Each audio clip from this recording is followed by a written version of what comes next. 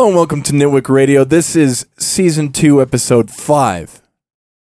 You know, the season really to do the right name was the first season. Like the fact that the whole first season doesn't say Nitwick now. It is kind of janked that the bit is done during the time when people would start listening. Yeah. Although I imagine our fans as the type of people that Aaron will go incognito on Reddit and say, oh, what amazing how my favorite podcast covered my favorite band on their show. It's so great. And It's then funny. everybody I saw that will like click on one episode. And so we get one chance to really wow them. And we don't know whether it's going to be intelligent discussion or if it's going to be Elf World. You All never I know. You never know. I know one We're thing. playing I know Russian one roulette with thing the for Redditors. sure here, boys.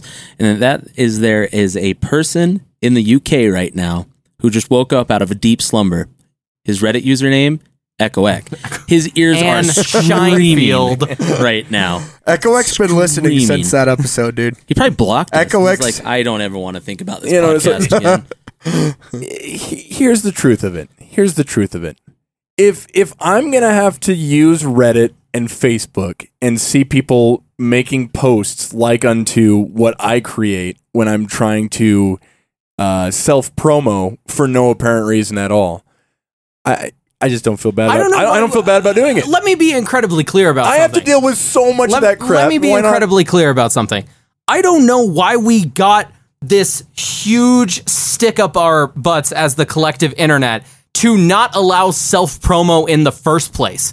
Literally, what were we thinking? Like, when you say don't do self-promo and then there's this unspoken rule that you can never promote anything that you've ever done on the internet, all that forces people to do, and I think the only reason it happened is to make people who just endlessly consume all day, I'm going to consume content for 16 hours. All we're doing them is giving them a little pat on the head and being like, oh, you're fine, buddy. We don't self-promote around here. You don't have to be aware that other people are doing things with their life. What happens when your comment section gets flooded with, Self-promo? hey, yo, I made a sick beat, Literally, bro. who cares? Who True, cares? true. It's a comment section. At this point, maybe I could agree, but like for a while, it really was annoying because people did care about comments for a long time.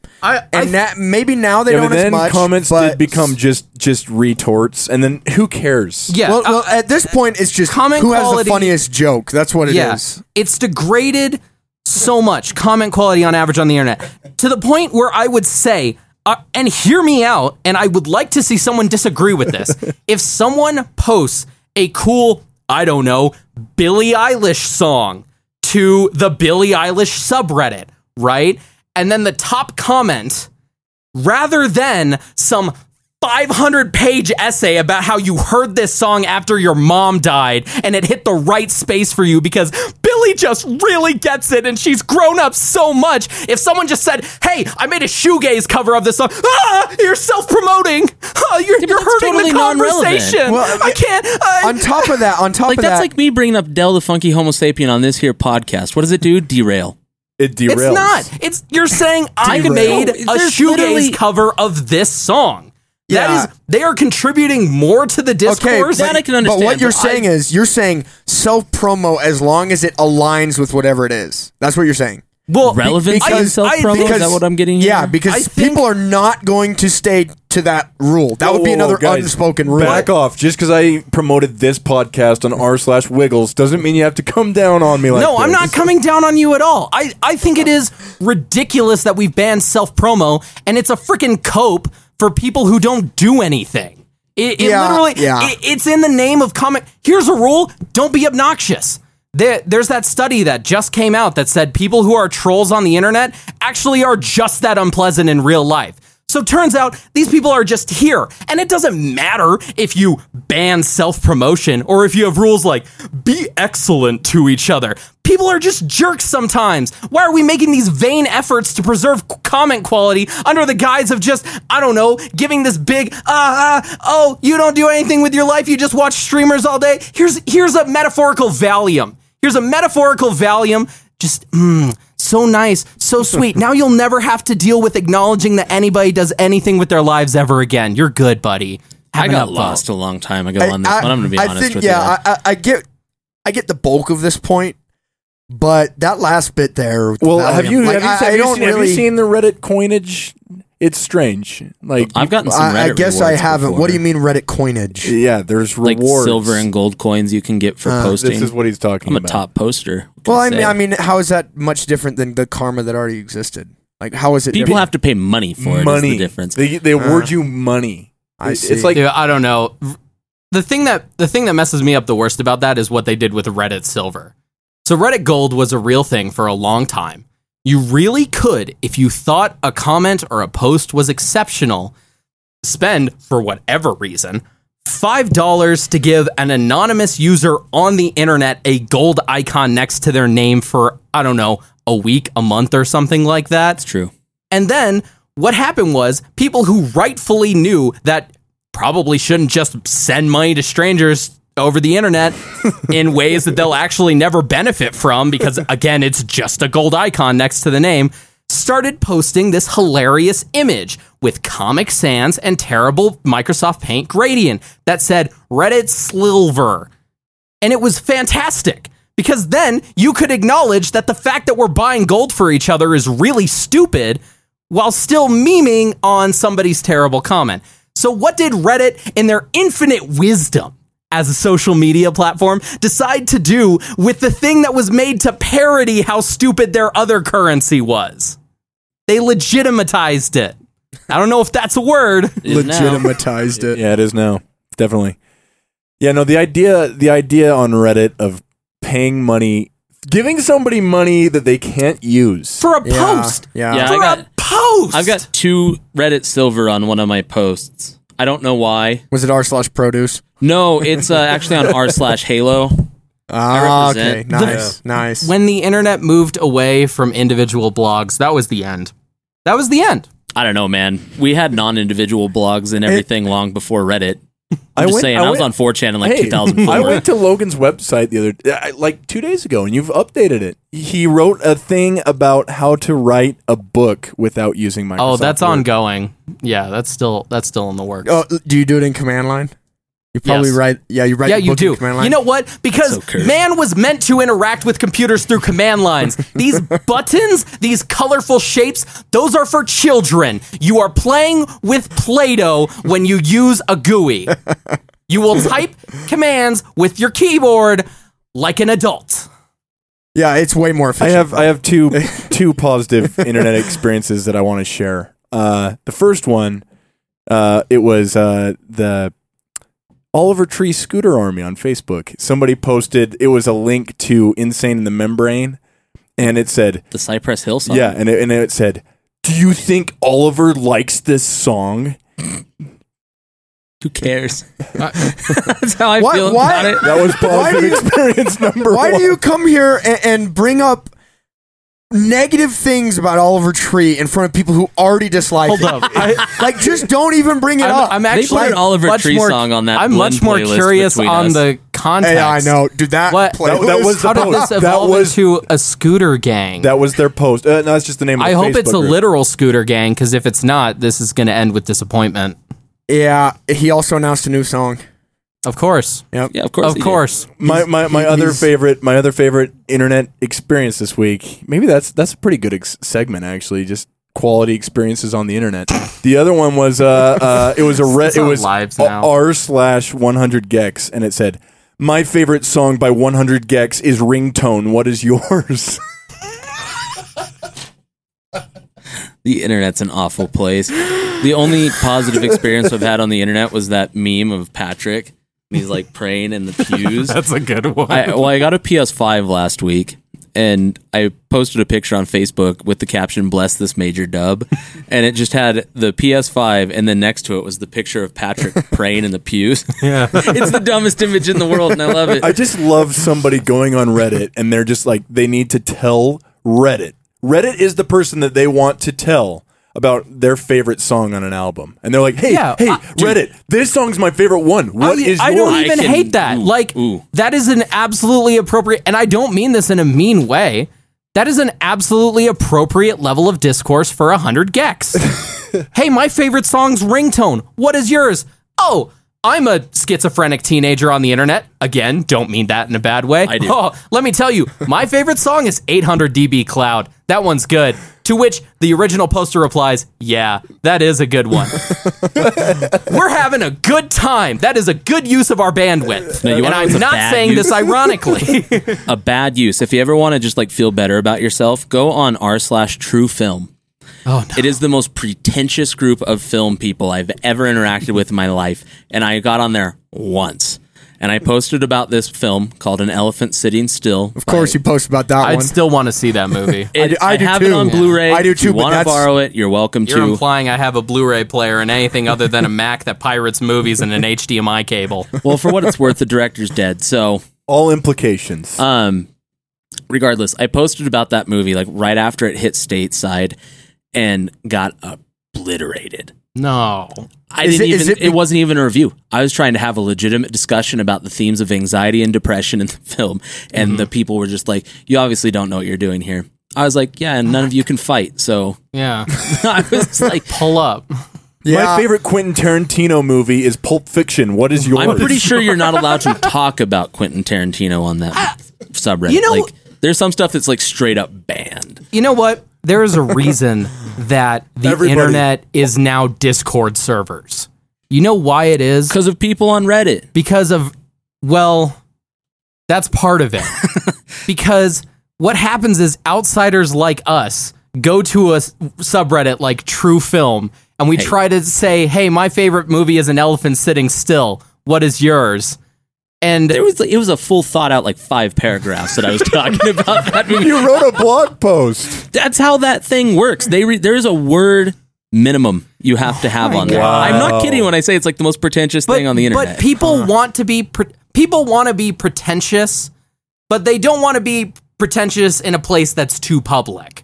Because if you're pretentious in a place that's too public, then you're going to get linked. And when you get linked, it's over for your little community, boy. Let me tell you. You thought we were going to talk about Italian art films? We're talking about Joaquin Phoenix's Joker for a month. That's your life now. Getting hate posts for days in there. Wait, what's the name of this subreddit? True Film. All listeners need to go to r/TrueFilm and say, my favorite Quentin Tarantino movie is Pulp Fiction. No, don't even say that. What is Say my yours? favorite Quentin Tarantino movie is The Joker. Just like really throw some curveballs at him. Wow, yeah, I found it. It's horrible. And as a result, this was also like 3 years ago. They may have updated rules since then. I have not gotten back on since and as a that result, day. there are now only 2 things on the internet. Period. 1, links to Discord servers. 2, screenshots of Discord from servers? those Discord servers. It's true. That's all the internet is No, there's now. 3. There's 3. 3? Twitter posts of the screenshots of the Discord Oh, servers. right. You gotta have those. Yeah. They're important. I forgot. And YouTube compilations of screenshots from Discord servers. Or TikToks. So I guess there's 4 things on the internet. So bad news. The MIDI switcher isn't working this week. So Rip. Oh, I don't think we can ever transition then. Jake- This is the show. Jake's pretty good at interpretive noises, speech. Yeah. So, album of the week is. There's a reason we didn't do this. There's a reason we did this I don't know once. why we don't do this every week. There's a I don't know reason why that's no, not no, the no. MIDI There's sample. a reason why this happened one time. It could be now. Could be. In my absence, be. I in don't my know. absence, I don't know. this kind of crap was happening one week, and you guys all came back and said, we can't. No, There's no way I didn't say that was the best thing I've ever heard. we enjoyed it. We enjoyed it, and frankly, we prefer it. Listen, Aaron, I'm happy with the bumps that you made too. I think they're of good quality. But I think things of good quality only exist in this world so they could be made into parodies of worse quality. That's fair enough. That's fair enough. So there's 5 things on the internet. Parody. All right. So, And Newgrounds. Gotta go have that. Holy cow. Shout out to Flash Games. New Rip. grounds. Oh my gosh. all right. Cody was on the album of the week. I was. So it's been told. The album of the week is Witness by Modern Life is War. They are a hardcore band from Marshalltown, Iowa. And this was their second album, released on Death Wish Records in 2005. Oh, Death Wish. Yeah. I feel like that is a pretty sufficient intro to that. So what is it about Iowa? So what is it It was a about matter Iowa? of time. It was a matter of time. My favorite band, Slipknot, is also from Iowa. All right, there must be favorite band. My favorite song by Slipknot is I can't even come up with the Duality. Duality. What's yours? Okay, but like honestly though, like actually, there just is something about the Midwest that like cooks up emotion, man. Like a lot of it, because they either get really depressed and sad and twinkly, or they start screaming their heads off. Or they get really depressed and sad and chuggy. And chuggy. Yeah, there are only two moods for a Midwestern guitar player. And if they're from Twinkly Iowa, and chuggy. there is an asterisk on there to point to. If you're from Iowa, you've got probably 30 members in your band. Yeah, it's like That's true. I did see a defense. It's because there are only 3 bands. No, well, and beyond that, it's like you can't just start a band without including your entire graduating class. You're like, no. That's the whole high school in Slipknot. You're starting a band without me? I literally saw a defense article about why Slipknot wasn't a ska band. They are. Yeah, there's enough members in there to count as a ska band. It doesn't have anything to do with trumpets. It has to do with number of members. Yeah, that's 100% been the case. And the population of checkered fedoras. Yeah. Does Slipknot ever have anything checkered in their repertoire? They might have. What do you call these things? Overalls. No, the like the suspenders. Suspenders. Oh, suspenders. Yeah, that's the one. Also, if your album art has neon green on it, you're probably ska. I hate that album cover so much. Yeah. What was it? What was it I Real said? Big It's Fish. like orange, Fanta, and hot dog. I literally That think is the ska. worst. I'm gonna say something. I think the worst album I've listened to on this whole show was Real Big Fish. Really? Yeah, Wow, I think that was my least favorite. Rip Damon. Yeah, that's rough. I wish he was still alive. I actually think so. Like I was just thinking back, and like I can't think of anything that I would not return to more than Real Big Fish. It's weird. I don't know how, like, out of all this, like, this is a total side note, but how on all of the ska albums there are out there, because there's some really good ones. Catch-22, Streetlight Manifesto. I realize that's basically the same band. I love But Streetlight. I'm like, how did we end up with Real Big Fish? They're more popular. They are, but they're are. known for, like, You wanna a know why? joke song. It's because of Vans, Off the Wall, Warped Tour. It's because Warped Tour. It's Catch-22 played Warped Tour. It's because Streetlight I wasn't guess fun enough. You know, Tokay's too depressing. Real Big Fish is a Weird Al cover of Streetlight. That is what they are, and that's why they're more popular. Oh no! I've seen them together. Yikes. Weird Al and Real Big Fish. No. Real Big Fish and Streetlight Manifesto. That would be a Although little that would make, I'd go to that. I would 100%. Humanity isn't spend ready money for on that level of goof. So Streetlight actually toured with them. With Real Big Fish. They Yeah, didn't like have a choice. 20. No, They, like 2012. They didn't They've done it consent. multiple times. guess Real so. Big Fish had more followers than them, and there was a power dynamic. How could Yeah. Streetlight possibly consent? I guess you're right. I want to guess bring you're us right. back to Modern Life is War. I do Yeah, want to talk sorry. about Yeah, this no album. more Real Big Fish. I want to. Here's what Slipknot Okay, derailed wait, us. here- I'm going to say something No. right now. Can I? All right. I was gonna say something This too. this band sounds like Defeater. They came first, so Defeater sounds like Modern Life is War I mean, by about 6 years. Flex Uh-oh. level. I'm Let's just see. gonna is say Radiohead and that's Porcupine not Tree. a bad thing. No, it's not a bad thing. It's I not a just bad want to make thing. sure that It's freaking rad. Here's what I love about melodic hardcore bands is that they never play a ballad ever. I've never heard a melodic hardcore song play. Like you can get into the grungiest of grungy metal, and even then one of them will have like the slow song. You know what I mean? Melodic hardcore. Oh, those guys know what I want. even the I acoustic wanna- stuff's fast. I want to feel the gasoline through my veins when I listen to melodic hardcore, and it needs to be pumping strong. I'm not talking that premium ultra leaded get a free car wash afterwards gasoline. I'm talking that gasoline that you got on the side of the interstate, and it's like 3 a.m, and you may be in Nevada, you may be in California, you can't tell. You're also not sure if you're hallucinating this gas station or not. That's exactly the type of liquid that I want flowing through my veins when I listen to melodic hardcore. Yeah, it makes sense. It No, I does. get that. So I appreciate them for that. I'm also going to say, and I'm going to be cautious about saying this album potentially has the best lyrics that I've ever Jeffrey heard Eaton's out of a fantastic lyricist. It was surprising. So my first listen, of course, was on a phone speaker in, just like walking around my house. And I thought, oh man, those are some crazy good riffs. So I do what I do. I do the Logan thing. and I hit up the good old Cinemic, the rateyourmusic.com, which is shamefully updated its CSS. Right. And I see, what do people say about this album? It's got some pretty banging riffs. I'm excited to hear people talk about the banging riffs. And every review is like, riffs. Great lyrics. Oh, great lyrics. Best lyrics. Oh, okay.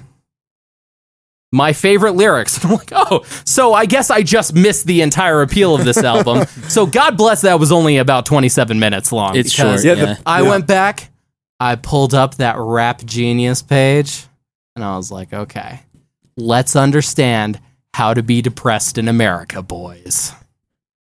So what, you've completely forfeited that lyrics are a meme. That's just, that's like past now. Water under the bridge. What I think...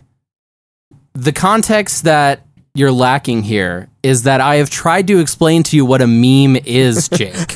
Hundreds of times now. We can't afford this. We can't afford this. We'll get into that later. I didn't say lyrics are a joke. Okay, we'll get into it later. In his defense, he didn't say lyrics are a joke. A Weird Al cover. I didn't say lyrics don't matter. Go ahead, please. Fair point. I have really enjoyed this. This was great. This was really great. It's basically parallel to a lot of the stuff I've been listening to, but just way harder. And I appreciate that about it. It's kind of like if you take what is that space between like emo and hardcore? What is that? A lot of hardcore. Huh. Yeah. Sorry, that is the genre though. So tell me then, what is? I want to listen to it. This isn't just a hardcore album then? I'd say like... I figured it was. Hardcore is like... It's a big umbrella, but it's got things under it, like melodic hardcore. You've got that. Or in like the 90s in New York, you got bands doing beat down stuff where it's just like drop D chug riffs and things you can fight to. Or like in the late 90s, you've got like crazy fast arpeggio riffs and like tremolo picking and things coming out of like Sweden, I think is where it is. A lot of that. Metalcore kind of falls under it. Bands that are like, oh yeah, we like hardcore, but we also like Slayer. And so like stuff like that. Like shout out Poison the Well. Poison the Well would be like a great example of metalcore. But like things like that, there's a bunch of different stuff that like falls under the banner. And so I think melodic hardcore was really big between like 2002-ish, I'd say, up to like 2011. And then it started to like, more people started getting into like metalcore and things. And in the last 5 years, it's just been pure metalcore. I don't know when metalcore became kind of a meme. Like, I can't tell you. Can we stop using the word meme, please? It is way too broad. Right. You know what? It's way too broad. Okay, I will. I don't know when the sound that we associated with metalcore became so sugar-coated. 2006. It really, like... In a Hot Topic in your local mall. All of a sudden, it wasn't about, like, the scary, dingy kids that were listening to metalcore, and it was, like, ugly. It was, like, a pop producer... like got into metalcore and then asked a couple teenage girls to listen to Asking Alexandria and was like, okay, this is what we sound like now. I can even get a little more specific with it. Yeah. 2004, Under Oath. They're Only Chasing Safety. Is that the band that sings of Mice and... no, that's of Mice and Men. Never mind. I don't know who that is, but Under Oath is like... They were a metalcore band. Started out in the late 90s and... Their original vocalist split off to do like Maylene and the Sons of Disaster, if you've ever heard of them. But after he left, I think the kid's name is Spencer Chamberlain. He joined the band. They kept doing like their Christian metalcore thing, which is fine. But then you read the lyrics, you're like, whoa, this is not what I expected to read over, breakdowns and synth things. But and to be incredibly clear, one of my favorite albums of all time is Christian metalcore and is quite candy coated. Which one is it? Jamie's Elsewhere. Okay, fair. Yeah. But I'd say like 2004 is the turning point. Metalcore gets real popular. It's really easily, or not easily, but like heavily produced. It's not as like grungy of like just teenagers that are pissed off and like really into Charles Manson. And I think that's what appeals to me more about melodic hardcore is it seems like a lot closer to those raw punk roots rather than like this string section overproduced. I'm basically singing an Ariana Grande song over drop D. I think that Modern Life is War kind of touches on that, especially like with a song like Dead Ramones. where it's a straight up song's 3-chord catchy, punk though. song. Yeah, it's the only one that's played in the standard tuning on the whole album. Too. Nice. Frankly, that was one thing I was actually going to hit on. It's interesting you just said that, but I was going to talk about catchiness for a second because I love the album. I love the energy of the album. I do usually generally appreciate just a tad bit more catchiness.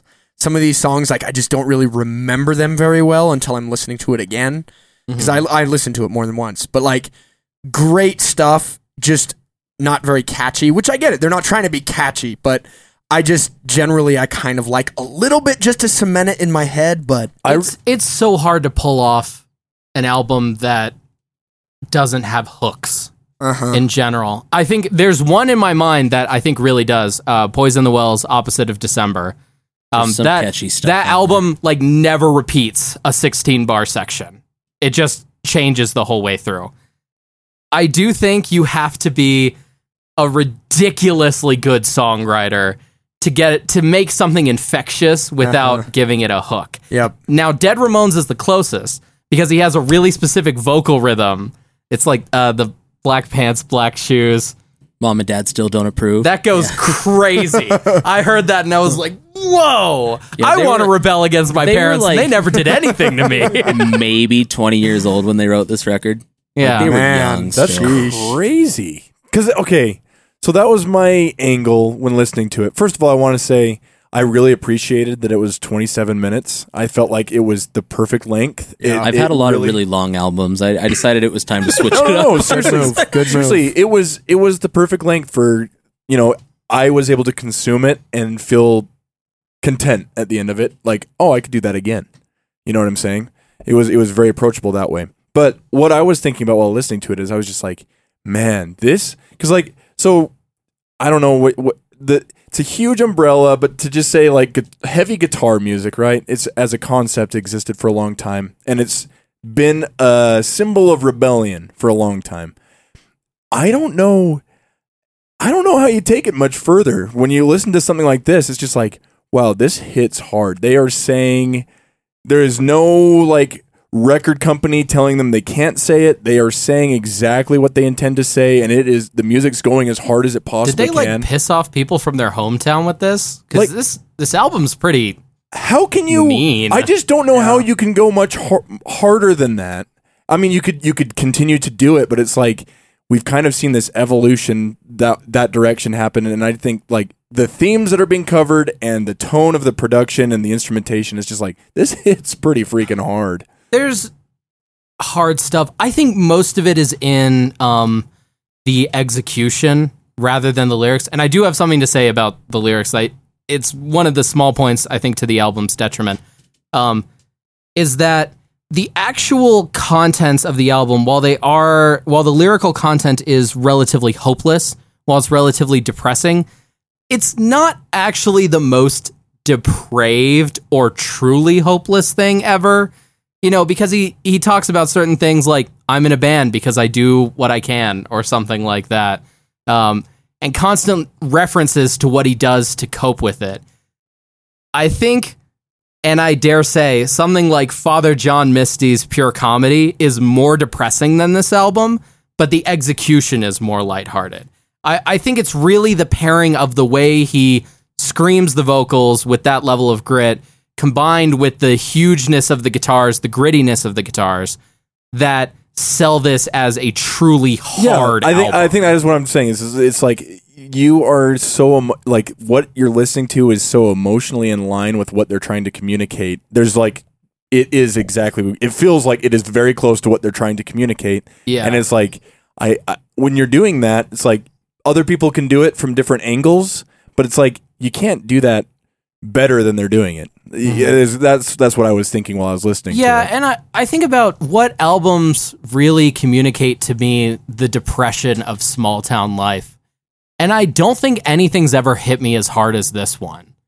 I think about bands like Sorority Noise, lots of emo stuff, actually. Yep. Even like early Lil Peep, which I really, really like, where he talks about growing up in a neighborhood where everybody felt fake to him, right? And anyway, he has a good way of putting it, but I don't think anything has sold me on the like man, it sucks to live in like this small factory town. As hard as this, I don't think anything's ever hit me in that way before. There's an interesting interview. I don't have to find it again if you guys are interested. But there's an interview the vocalist did with, I don't remember who, but he was talking about like around the time this album came out, him and his friends just like bought a little tiny house in a bad part of town and like turned it into a punk venue, built like a little skate park inside the garage kind of thing, and just had shows there. They would get in trouble with the cops all the time because it was in a neighborhood. And they'd be having like shows in the garage, and here come the cops to shut it all down. But just like, it's really interesting to see like, one, how like, you know, they react growing up in a place like Marshalltown, Iowa. It's not even one of the cities people know in Iowa. Yeah. I only know of it because like of this album. Yeah, Des Moines and Iowa City. That's it. And so I know this or that town because of this album. That's it. Yeah. And I've got some friends that live in Iowa, and they're like, oh yeah, it's nothing. Like Marshalltown's tiny. Jeez. But kind of like seeing how they cope with it lyrically, but also cope with it in like a physical sense. They're like trying to build something out of it. Like, yeah, it sucks here, but we're still going to try and do what we can. He said something really interesting in an interview that I saw on Rap Genius. So I don't know this firsthand, but he said the lack of serious culture around the arts impacted me positively and negatively. And I thought that was a really intelligent, nuanced thing to say, to recognize that the lack of a culture in which you feel like you can artistically express yourself can be very stifling to people who are highly open and who do feel creative. But the fact that I guess he's bootstrapping himself right there, just turning his house into a venue, or the band is rather, and that they're creating this music that, as outsiders to that experience, we can say is legendary, is amazing, is probably a net benefit for him in the end too, if he feels like he's really communicating his message. And so I really appreciated that specific quote. Deepened the album greatly for me when it wasn't just about it sucks here, it's about here's how I feel I can talk about this. Yeah, so that's, yeah, I agree. Actually, that's really a good point you're hitting on. Because, like, even with what I was saying, guitar music, where it starts was just like, okay, society is offended by this specific thing. In the beginnings, it was specifically like Christian values. Let's just target them. Let's goat head. Let's black fingernails. You know, it's like they were just trying to be scary. This feels like, yeah, there's a part of it of this is survival, and a part of it is I'm in a scary situation. And then you got, it's like coming at you from both angles. It feels very real, you know. It really does. And I will say one thing to this album's detriment.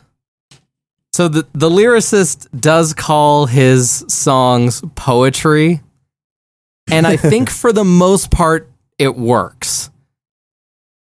There is a little bit of syllable crunching that happens as a result of it, where specific stanzas or lines will lose their feel because he had to rush through 3 words in order to communicate an idea.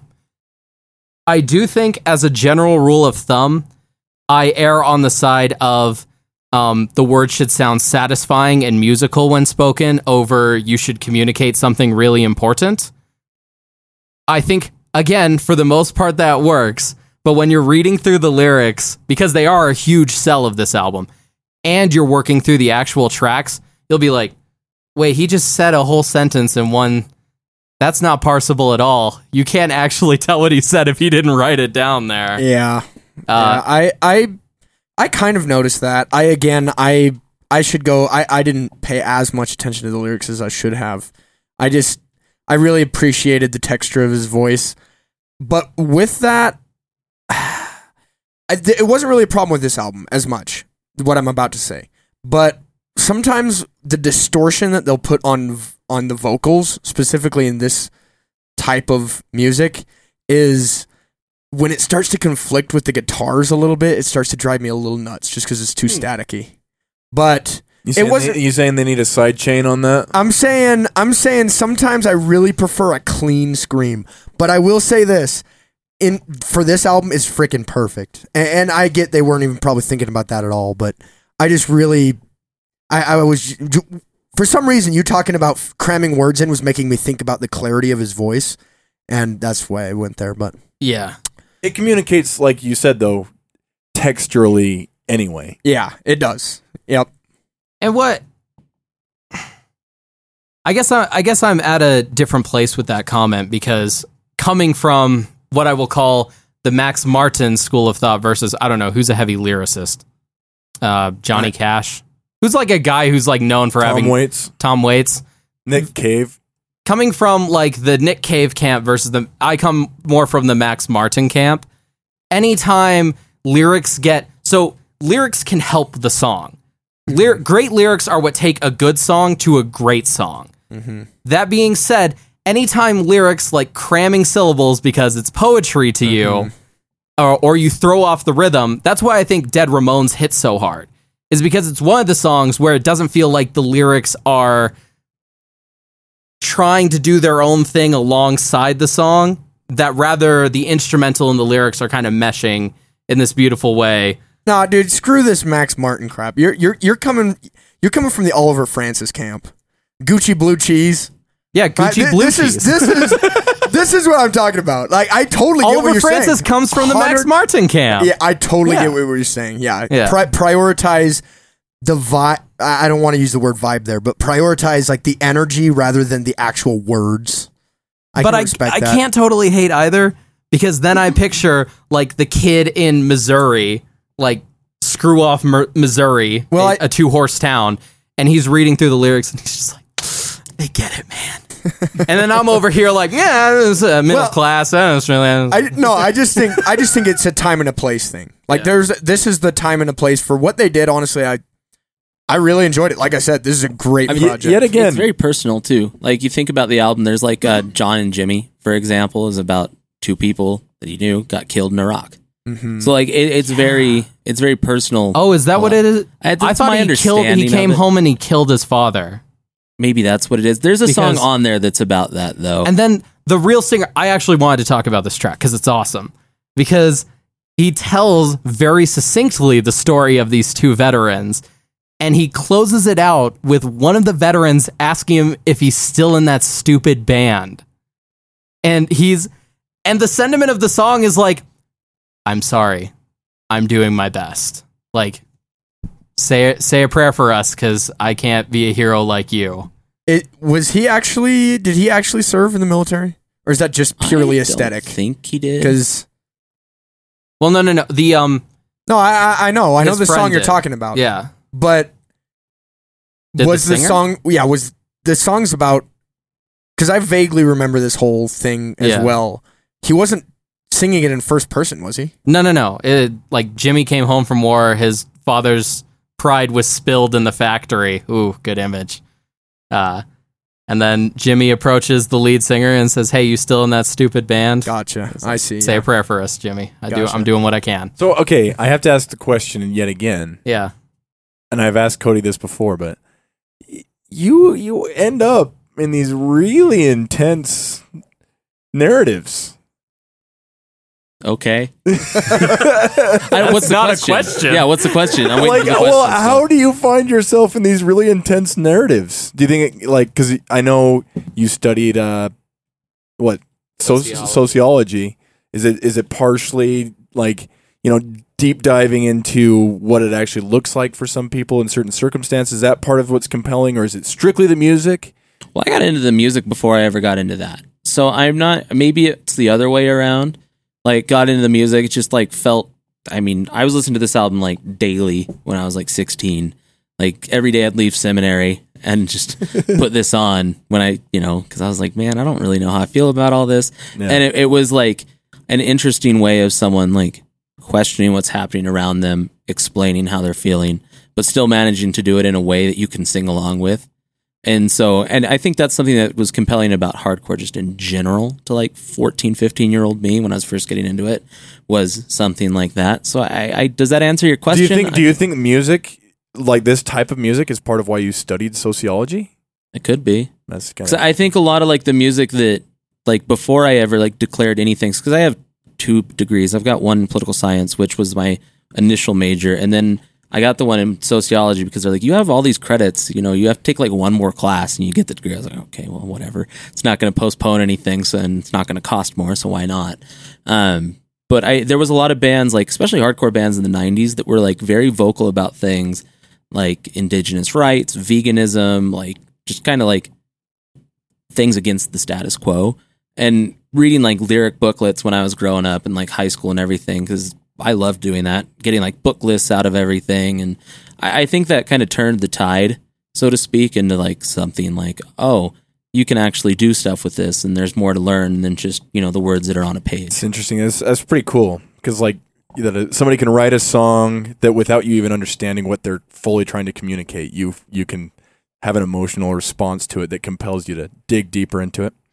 Definitely cool. And definitely like that was my experience with this album, was that it was like a worthy album of having that type of experience, because it's about as real as you can't, to me, it felt like you can't express things much clearer than they're doing for where they are. You can say whatever you want about where they are, but they're communicating their experience pretty clear. Cody, you piqued my interest a little bit with that exchange right there. Have you ever listened to a project because you were interested in what it said politically or sociologically? Yeah. Yeah. Earth Crisis. Ah, okay. That's like the number one example. Like, because hopefully they're not listening to this. Shout out to Carl. Just close your ears for a second. But I was vegan for a couple years, pretty much off the basis that I started listening to Earth Crisis, got into it past that. And then there was another band that kind of picked up the torch, because Earth Crisis, like after like 1998, they stopped making things I really wanted to listen to.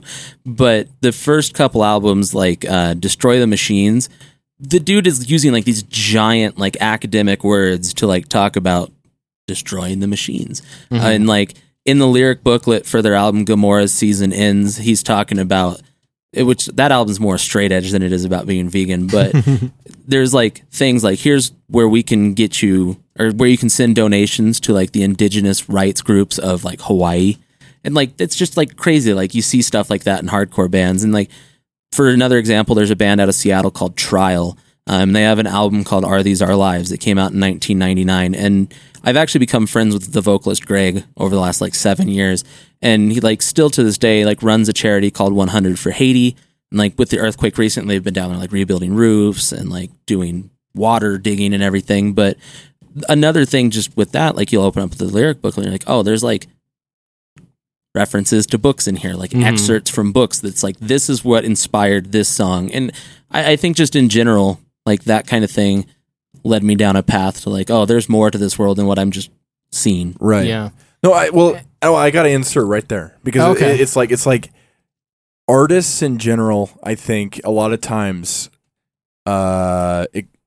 outwardly express and put on display a lot of like empathy for things. And I think this is another example where it's like, it's really easy to miscategorize like you're like a hardcore band or whatever. You're just like, oh, loud guitars, screaming, you know, they're just trying to stir the pot. They don't, but I think they still have that same artistic amount, like that empathy. They're feeling something or you know what I'm saying? They're trying to make something visible that probably deserves at least some attention. And so I think you're missing the mark. If like for me, hip hop in general is just people spilling their hearts out as clear as they can through Gucci on my wrist.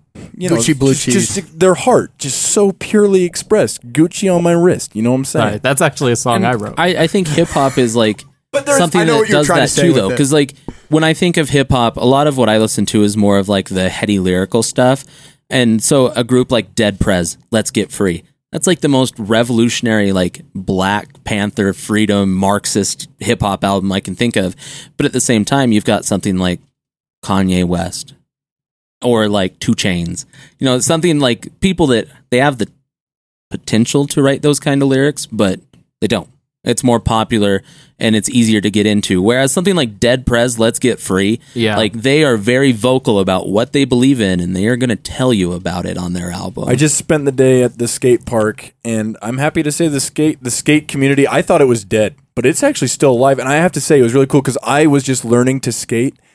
Those guys are like mutually invested in the people at the skate park and like they're celebrating your successes and they're totally approachable and I think it has a lot to do with skate culture if you learn about it is kind of that same type of coping thing. It's like there were a lot of younger people living in really hard places to live, and that's how they gathered, and that's kind of a survival mechanism. Mid-90s. And I think skate culture is cool for the same reason.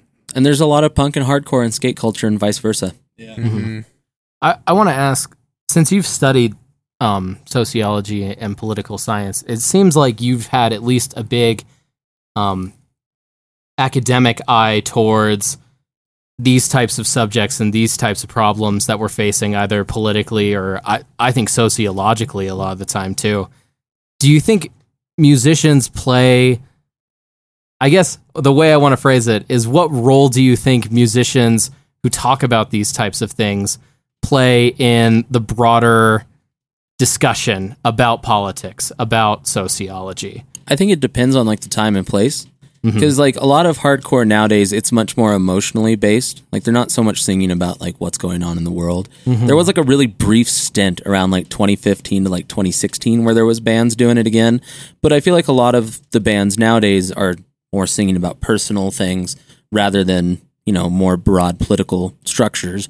But I think like in the 90s, especially like even here in Utah, like Animal Liberation Front was huge. And a lot of those people were like involved in Salt Lake City hardcore heavily. Like they were in the bands and everything, and, you know, bringing pamphlets and flyers to shows and speaking out about those things. I think it's kind of a time and place thing with hardcore.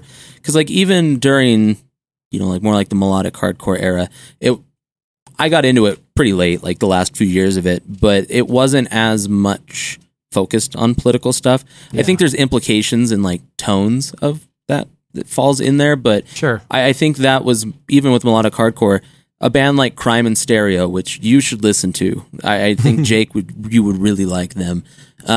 They wrote an album called The Troubled State Side in 2006, and even though it's a lot of like catchy melodic hardcore stuff, almost like kind of 90s emo, like Sunny Day Real Estate, with a little more edge to it. Nice. There's a lot of very political songs. And there's a song about freaking healthcare on the album.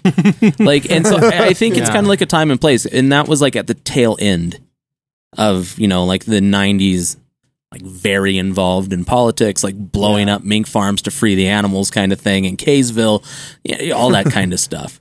And I guess the question that I would ask to wrap up where I'm going with this, because I appreciate your talking on that.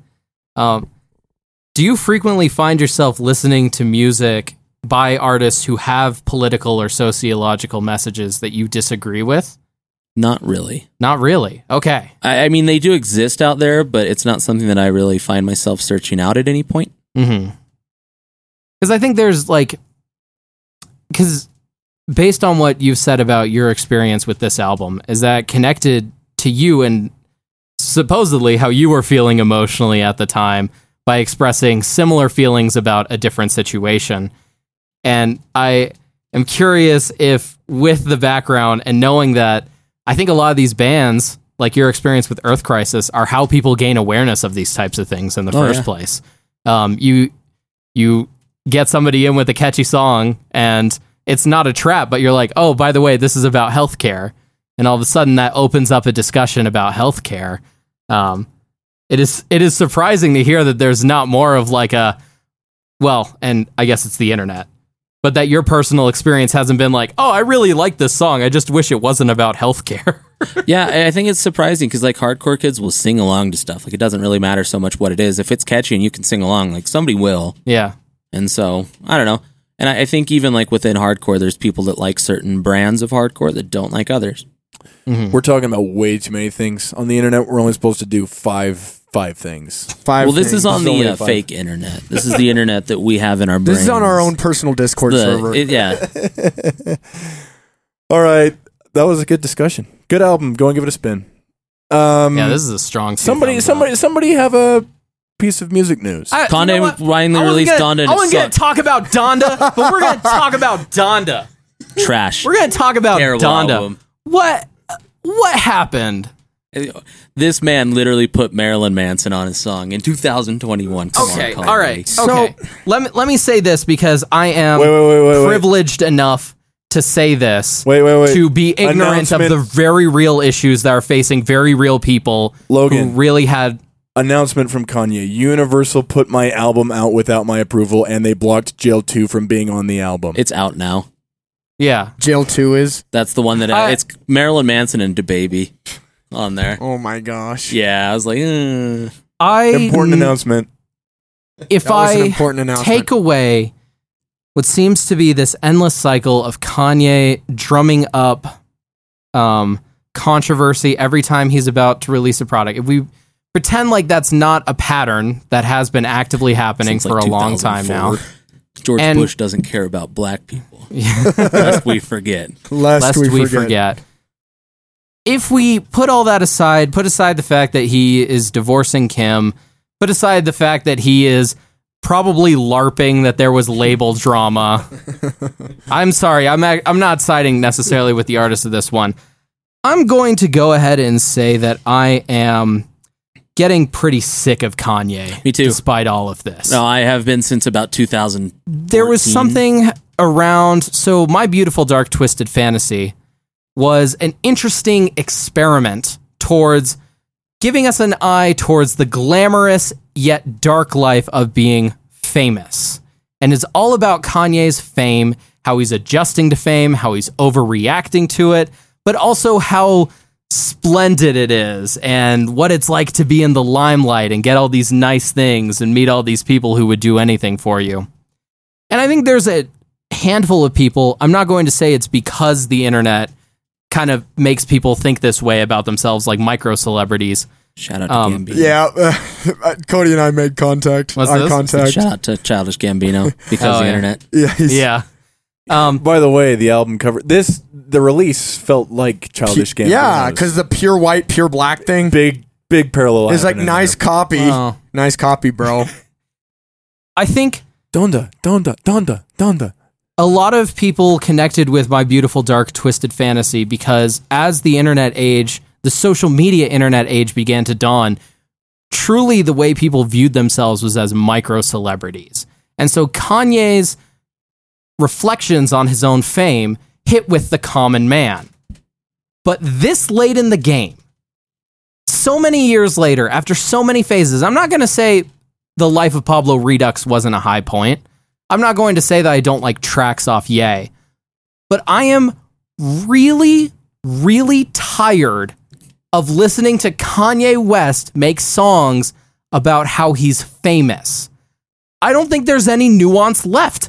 I don't think he has anything to say. I honestly, I knew it and understood it in 2007 when he made Graduation, because that's when it really started. Yeah. Was about that time. I'm like, yeah, okay, I get it. And then he made 808s, and I'm like, oh, never mind, this is a dark album. And then he made My Beautiful Dark Twisted Fantasy. You're like, okay, yeah, it's back. And then he made Yeezus, and then I never really listened to that album. Like, honestly, though, like, not even just lyrical content, just pacing on this album. 27 freaking songs. It's like 48. And it Who does he think feels he is, like it is A-Rion? full of... It feels full of packing peanuts. Yeah. It's like there is a few heaters in there. Like there's a few good moments. You're like, okay, this is awesome. This is great. And then back to an 18-minute solid stint of packing peanuts. Yeah, it's mostly filler. It's bad. Yeah. I'm just weary. I'm looking at Kanye right now, and after Jesus is King, after maybe a handful of moments on Ye, I'm looking at him. I don't think you have anything else to say. I think that's it. I think his albums that he's released have mostly been good because of their features in the last 10 years. I think he should start writing Pixar albums. Because John Bellion doesn't have anything to say either. Does he? Oh, did that reference go over your head? Was that in That the was the Fantano, Fantano review? Yeah, we can talk about that. But Kanye, I stood up for you on this show. I called you my favorite Christian rapper. I don't even know if that's true anymore because I'm not even sure if you clearly don't see yourself as a rapper, which is fine. But coming with that is such a mix of emotions of how you're above these things, about how you're a god, a tortured artist with a complicated mind. You've actually said it all already. And I listened to most of Donda, and yeah, occasionally you can whip out the right features, as y'all pointed out, and you can whip out a beat that will make me go, that's interesting. But I think emotionally, you're done. I think the last time it's over. Last time you released something where I was like, yeah, this is good, was The Life of Pablo. Yeah. And even then, I'd like going back down, I'm like, this is mostly filler. I think like I have to say this though. I have to because I'm pretty sure I'm bound by what I've previously said. He did stick through with the Christian thing though. It's true. And he didn't swear. He edited out all the swearing. I was listening to it and I'm like, something feels like it's missing here. Like there's lyrics missing. I honestly can't believe he did that, but he did it. And you know what? Like I actually respect his backbone on that one though. I'll give that to him. I don't respect his backbone in LARPing that this whole Universal thing happened. Yeah. I leave that to Oliver Tree. I am so certain Oliver Tree that there is so much more nuance to what he's saying if any of it is true. If any of it is true, there is a lot more nuance here than they leaked my album without my permission. This man has been leaking his album for the last month and a half. Stadiums all over the world. Their own album. What? You think you're better than the Reign of Kindo because Reign of Kindo had to pretend to leak their album too? Oh, Kanye, we're so sorry for you. Torrent this. Oh yeah, Barely Alive did torrent this EP, and you had to torrent it. You couldn't get it anywhere else. Fire. This friggin' federated music service idea that I have needs to happen. All right, we got it. We got to get to bops. Wait, can I do the bops thing? Yeah. That's album. Oh crap! Is blum blum blum. We got him to do it. Woo! Legendary Nitwick moments. All right. Okay, I'm up first, right? So yeah.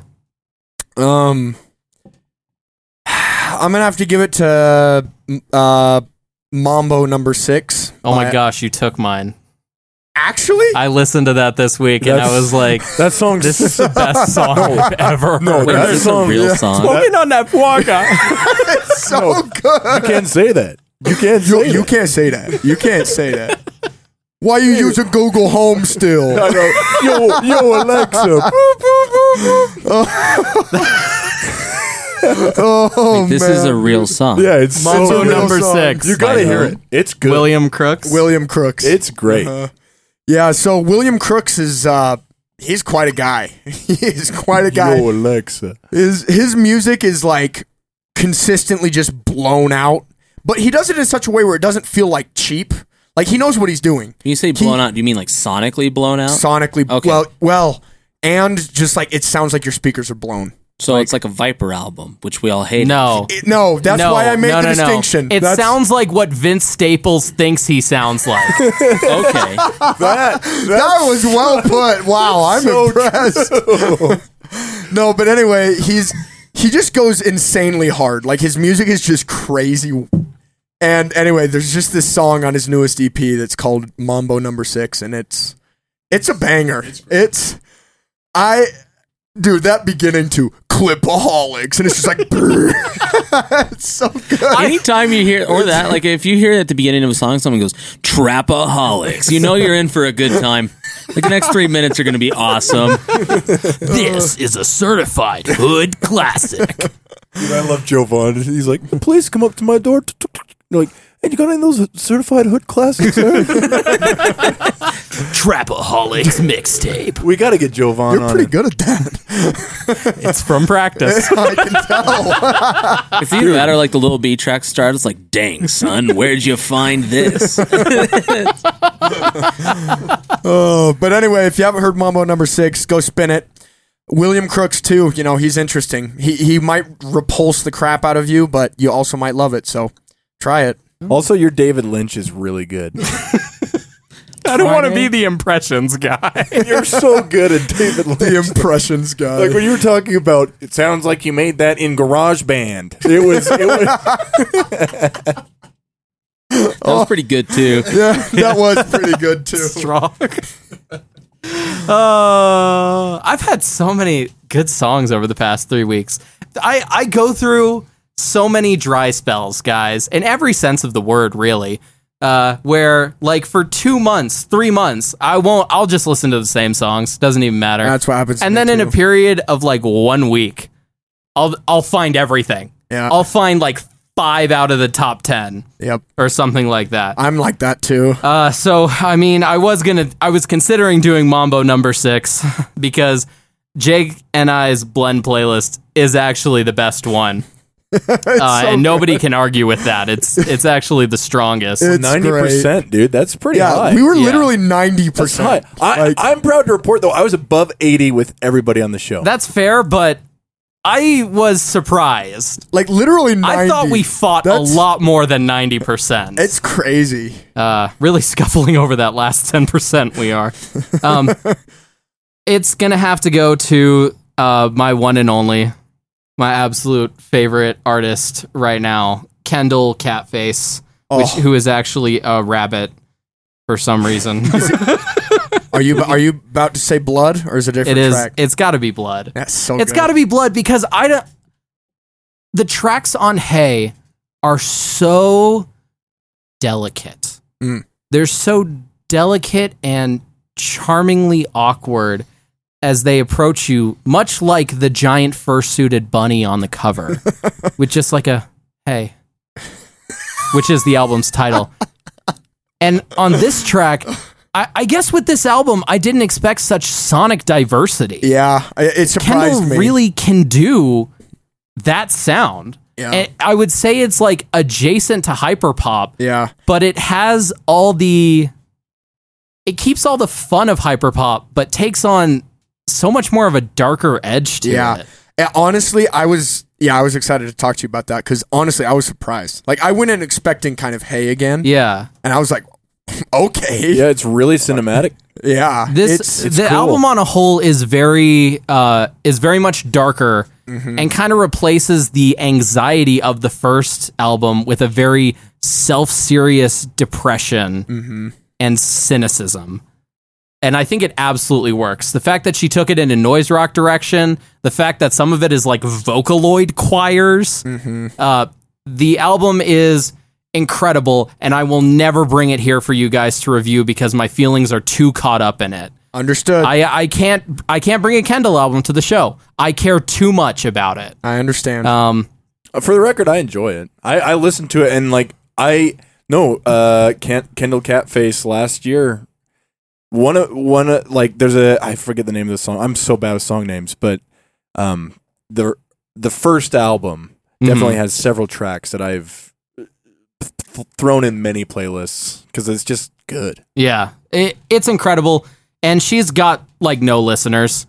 So if I can use whatever modicum of internet clout that I've ever achieved, let me tell you this: the only reason I would ever want any level of fame was so I could get people to listen to Kendall. And not really her specifically, but in this case, yes, her specifically. Yeah, I get it. Please. Let us just remember that you found Kendall because you were trying to be too cool for Eden. Yes, that is actually what happened. Oh, I know. I'm not going to listen to this mainstream art pop. I'm glad you did. I still like that No Future album. Yeah, I do too. But I'm glad you found Kendall, honestly, because that was a freaking good find. Very good. Good stuff. All right, I'm done. No silly metaphors this time. No silly metaphors. I have nothing too crazy. I missed Coheed and Cambria for the first time in like 10 years on Monday. So I've been listening to a lot of Coheed and Cambria to make up for it. 33. Mm. Not that album. Dang it. I do love that album though. 333. I want to make a playlist called post-hardcore songs about car crashes because I have like 4 now. They're all about car crashes, I think, metaphorically. What was that one on the... you had another album about... there was a song on one of his about a car crash. I swear. Understanding in a Car Crash by Thursday? Which I also just heard and also was competing for my Bop of the Week. It's a great song. I can't remember. It's got to be that. It's the only song I can think of that I've ever listened to that has the words car crash in the title. Artist in the Ambulance, that's about a car crash. 33 by Coheed, that's about a car crash. Wait, wasn't that Porcupine Tree all about Heart Attack and a Lay-By? Oh my God. Kind of. Yeah. It's not about a car crash. The guy pulls over to the side of the road and has a heart attack and dies. That's what I was thinking of. Does that count? That's what I was thinking I of. think maybe. I mean, Car tragedies. car tragedies. Car tragedy. It doesn't work as well. It's not a good playlist. Anyway, my song, Not a good or my playlist. bop this week is The Willing Well Won Fuel for the Feeding End by Coheed and Cambria. That's it. That's all I have to say. Dude, okay, Logan. That Logan, part is Logan, some of the heaviest stuff in brief the entire discography. aside, Jake and I had a brief dialogue about how you liking Coheed and Cambria feels to me like it's just like that band is important to you. It's nostalgia. I don't know how I can be nostalgic for something I got into 3 years ago. I don't know. I could understand nostalgia more in like my case. I've been listening to it I since feel like 2005, but your affinity for it's been longer than 3 years because you were going Just on a little bit longer than you were that. going on 4. about them when I first met you, and that would have been like 2016. Yeah. Yeah, I was 5 working at years. the law office back. Yeah, 5 years. that's 6 years. But still, ago. it's weird to be nostalgic about anything that you learned of after high school. You know, it's like, Yeah. all right, childhood's over. You're right. There's no nostalgia after high school. not until you're like 40. But yes, no, I You think agree. that's true? Do you think that's true? That's definitely not true. I I'm feel nostalgia- nostalgia for things like 3 months ago. Okay, fair play. I feel nostalgia for the concert I went to last week. Yeah. Beyond that, Hold up, we need some definitions. Cody's gaming career on Twitch.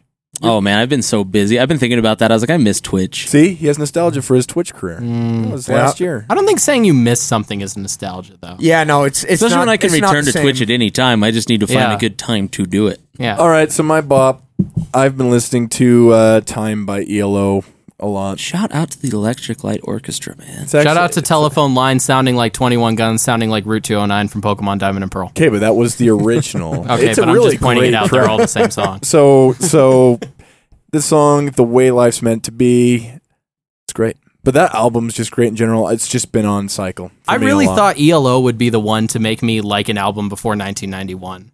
I was like, ELO, that's gotta be it. Like, they Discovery gotta have is the Have Yeah. you album. listened to any? Have you listened to "Time"? I've listened to Time? 2 ELO albums. Have you listened to this one? No. That's the one? It's 'Cause I very really, good. guys, understand when I come in and I say, I don't like any album that's made before 1991, it's not out of choice. They just all suck. No, "Time." That's a great album. I'll get behind that one. Yeah, I always forget what your I think, 1991 line is, dude. I ask you every time, and you might be changing it. when I am ask changing it. It was 19, it was like the year opposite of December was released. Then it was 98. Sunny Day Real Estate. Then it was now it's Mineral 1991. Oh yeah, you've said Mineral the last couple times. Yeah. yeah. That's been Nitwick Gloria Radio. by Mineral. That's Nitwick Radio this week. I think. chicken. I still can't believe we didn't get the Pokemon guy to write a bump for our show. Like, how did we not do that? I can't believe we're paying Damon's family his life insurance now because he died, and we still didn't get our Pokemon bump. Rip.